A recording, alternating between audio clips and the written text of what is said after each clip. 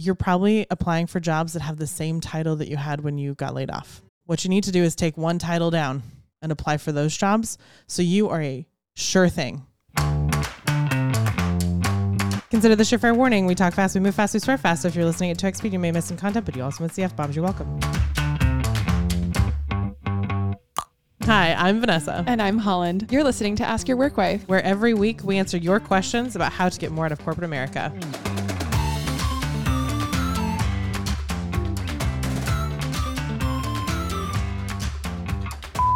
Hi Work Wives, this is Sabine from Austin, Texas.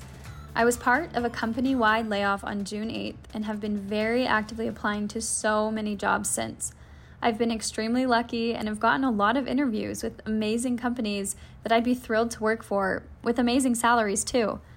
But after weeks and weeks of interview after interview and no offers, I'm becoming very discouraged. I'm grateful I'm getting all this interview experience, but it's really starting to get me down. Here's where I'm at. 3 different companies, I made it 3 or 4 rounds, only to never hear from them again, even after multiple follow-ups.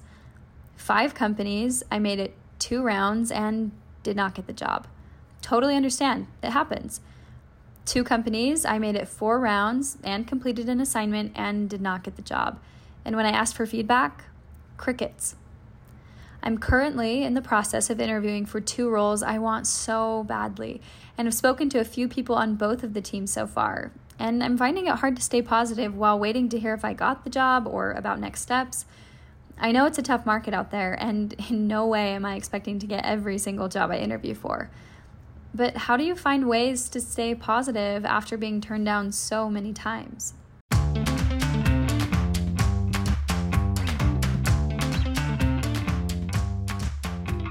Sabine, this is a lot, but let's unpack it. The first thing I want to address is how do you stay positive after being turned down so many times? And the answer to that is you have to have a reality check, Sabine. This is your life. This is your job. This is where you're going to get your next meal from. We don't like to operate in scarcity. We don't like you operating in scarcity. We don't like Ask Your Work Wife women operating in scarcity. However, you need to operate in a little bit of scarcity. It's just reality. Yeah. You don't actually have to stay positive. No, but you do need to eat. You need to keep going. Vanessa and I will be the first ones to tell you that we know that mental health can be tenuous at any given moment. Oh my God. A hundo. Hanging by a thread some days. Yeah. Most days. And when you're not employed and you don't have those external structures to keep your life kind of moving in a direction that you want it to move. I was thinking about how I feel even when I do have a job that hasn't started yet. I still feel lost and unknown. Mm-hmm. Yeah, that's because we understand that being an independent woman does not mean you do anything alone. The reason that we come across very motivated and very disciplined and very able to work at a high level is because we have built systems around each of our things to keep us in check. Exactly. I have a child. I have relational responsibilities. I have a home that I'd like to maintain. I have several businesses, clients on the docket. Mm-hmm. And Vanessa needs me to show up at 8 a.m. on a Saturday to run this fucking podcast. Right. Well, I was getting super discouraged when I first moved here and I was like, oh my God, why is Holland so much better at functioning around this podcast? Why is she so disciplined about being here at 8 a.m.? And I'm rolling off the couch. Do you know what I mean? And I realized, first of all, do not compare yourself to other people. And then I expressed that frustration to you and you gave me this pep talk that was just well, Vanessa, you've just moved here. You're still trying to set up house. You're trying to get your routine down. I have lived here for 7 years. My life has not changed. I have all of these systems in place, all of these structures in place. And I was like, oh shit. Yeah. Right. I'm still building a structure. Yeah. Right. So when you do get in this point where you're laid off, there's probably 90% of your structure exists around work. Right? Total vacuum. Mm-hmm. Totally. Acknowledge that for yourself. And to whatever extent you can create structure around your life, that is the most difficult thing in the world. When you graduate college and then all of a sudden no one's telling you what to do and you don't know how to find value in yourself anymore because no one's giving you A+. Yes. Personal experience there, Holland. What do? You learn how to give yourself gold stars. That's exactly right. Mm-hmm. And then you create several side hustles. Exactly. So you don't get bored on the weekends. Yes, that's what we're talking about. It's number 1, I think Holland's exactly spot on. Recognize that that's what's happening to you. Number 2, find a structure that works. If your life is hinged upon you leaving the house at a certain time to get to the office, you still need to leave the house at a certain time and get yourself to a coffee shop. Exactly. Get yourself to the library. Get yourself to, I don't care, the roof of some building downtown that has a weird cool patio. cafeteria. Yeah. Whatever the thing is, right? Set up a system with somebody that you know and trust to help you get out the door. hey, I'm going to text you when I'm leaving, and they can check in with you, or you can check in with them, and you guys kind of have the system. Like it's kind of like texting someone when you get home after the bars or the bingo. Hey, I mean, we did this. We had assignments for each other to like market the podcast. Nothing moved until we set aside co-working time. Yeah. Okay, I'm going to agree to sit down at this time at this place with each other, and you're on your laptop working. I'm on my laptop working. We don't discuss shit. We have a to-do list and we get it done. Exactly. That's a structure we had to put in place, even to like help us be quote unquote motivated to get shit done for our own podcast. Yeah, exactly. It's not about whether or not you have some like internal drive or fire. You do. You wouldn't have submitted this question if you didn't. You know you need to eat. You know you have a rent bill coming due. I hope you have $10,000 emergency cash in the bank, but like For this month alone. God. okay, That's expensive. but like the action has to come too. And whatever structures you can create for yourself that allow you to get that done, do it. All of that said, I think it's not about staying positive. I think it's not about motivation. I think it's about something else. And we're going to come to that something else after the break. Cliffhanger.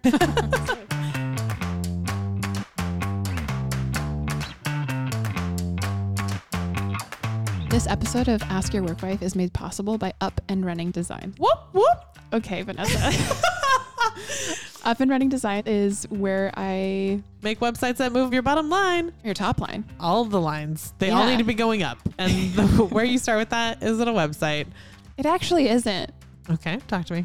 Look, websites are great, but not every business needs one right at the start. And I think it's important that you make a web presence decision based on the needs of your business. Amen. Here. Come to me if you know you need a website, or if you're not sure, and we can talk about it. I'm not going to sell you a website if you don't need a website. I will say, like, I want your business to get to a place where you do need a website. Yeah. There does come a point in time of maturity for a business that you do need a website. If you're already there, great, come to me. We can take you to the next level.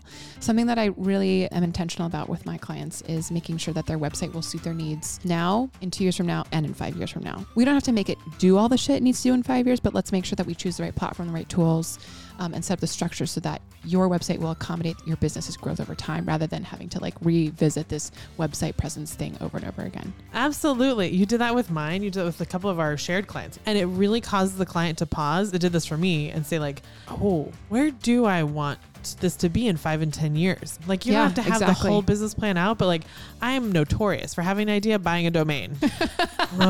Just look at her Google domains cart right now. You could make a shit ton of money off of me if you didn't ask this question of like, what do you need it to be in 10 years? And it forced me to think like, oh God, dude, I don't even know yet. I guess it gets to sit as a domain for a little bit longer until I'm ready to really get up and running. So if you need a website to get your business up and running, reach out at upandrunning.design. Okay, we're back. Here's the answer. Everyone knows this line from 10 Things I Hate About You, Bianca. I mean, I know what it is to be overwhelmed and underwhelmed, but can you ever just be whelmed? Okay. When you're applying for jobs, especially when you have any kind of gap in your employment. So whether you've been laid off, whether you've taken a gap year, whether you've, I don't know, driven the Pan American Trail. What's a Pan American Trail? It's a freeway that goes like from literally the top of the American continent. What? Down to the bottom of the American continent. Yeah. So no matter what the gap in your employment is, you need to be applying for jobs much like you would apply for colleges. You need some safety schools, like that community college you can fucking get into. Apply for it. You need some middle grade schools, some whelming schools. Whelming. You're like, I could get in. Like I can get in. That's not a problem for me. You're going to get into some of them. You're not going to get into other ones of them just because that's the nature of the draw. And then you need some stretch schools. You need some jobs that like you're probably 60 to 80% qualified for, but you're not overqualified for it. You're not qualified for it. You're a little bit underqualified for it, right? Hence my comment about whelming. So you want to apply for underwhelming jobs, whelming jobs, and overwhelming jobs. I love you when you put a bow on something. Thank you for giving me something to put a bow on. Anytime. So Sabine, listening to like what you've done and where you're at with these different companies, I would hazard a guess, an educated guess, that you're probably applying for jobs that have the same title that you had when you got laid off. What you need to do is take one title down and apply for those jobs. So you are a sure thing.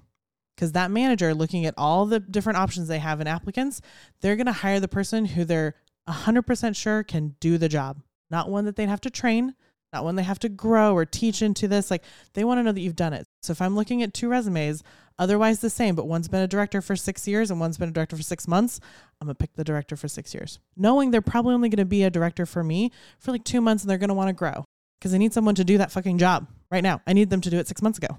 And it's hard to swallow, Sabine. Like, it's hard to say, well, I've been a director for X months or years, and to have to go back down and apply for manager level roles, it's kind of a hit to your ego. Totally. But I'll take it back to the top of this episode. You need a job.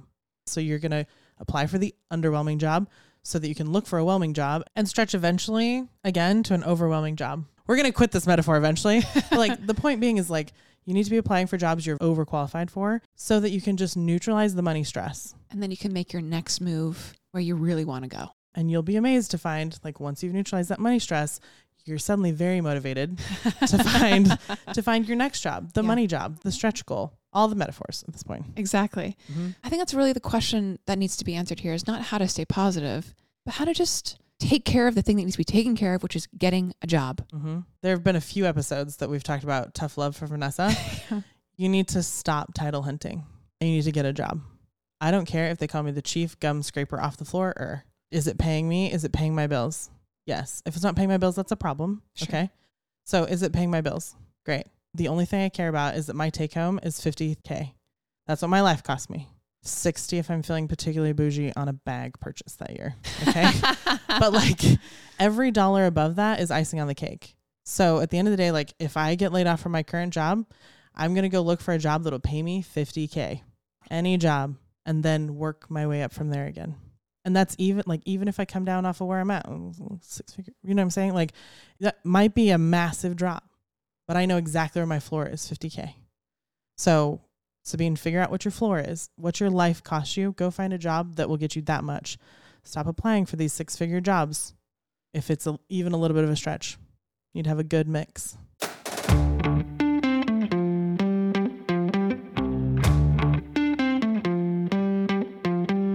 Got a question for Ask Your Workwife? Record your question and email the recording to help@askyourworkwife.com. Include your name, your city if you want, and whatever context might be useful for us to know. And don't forget to start with, "Hey, Workwives."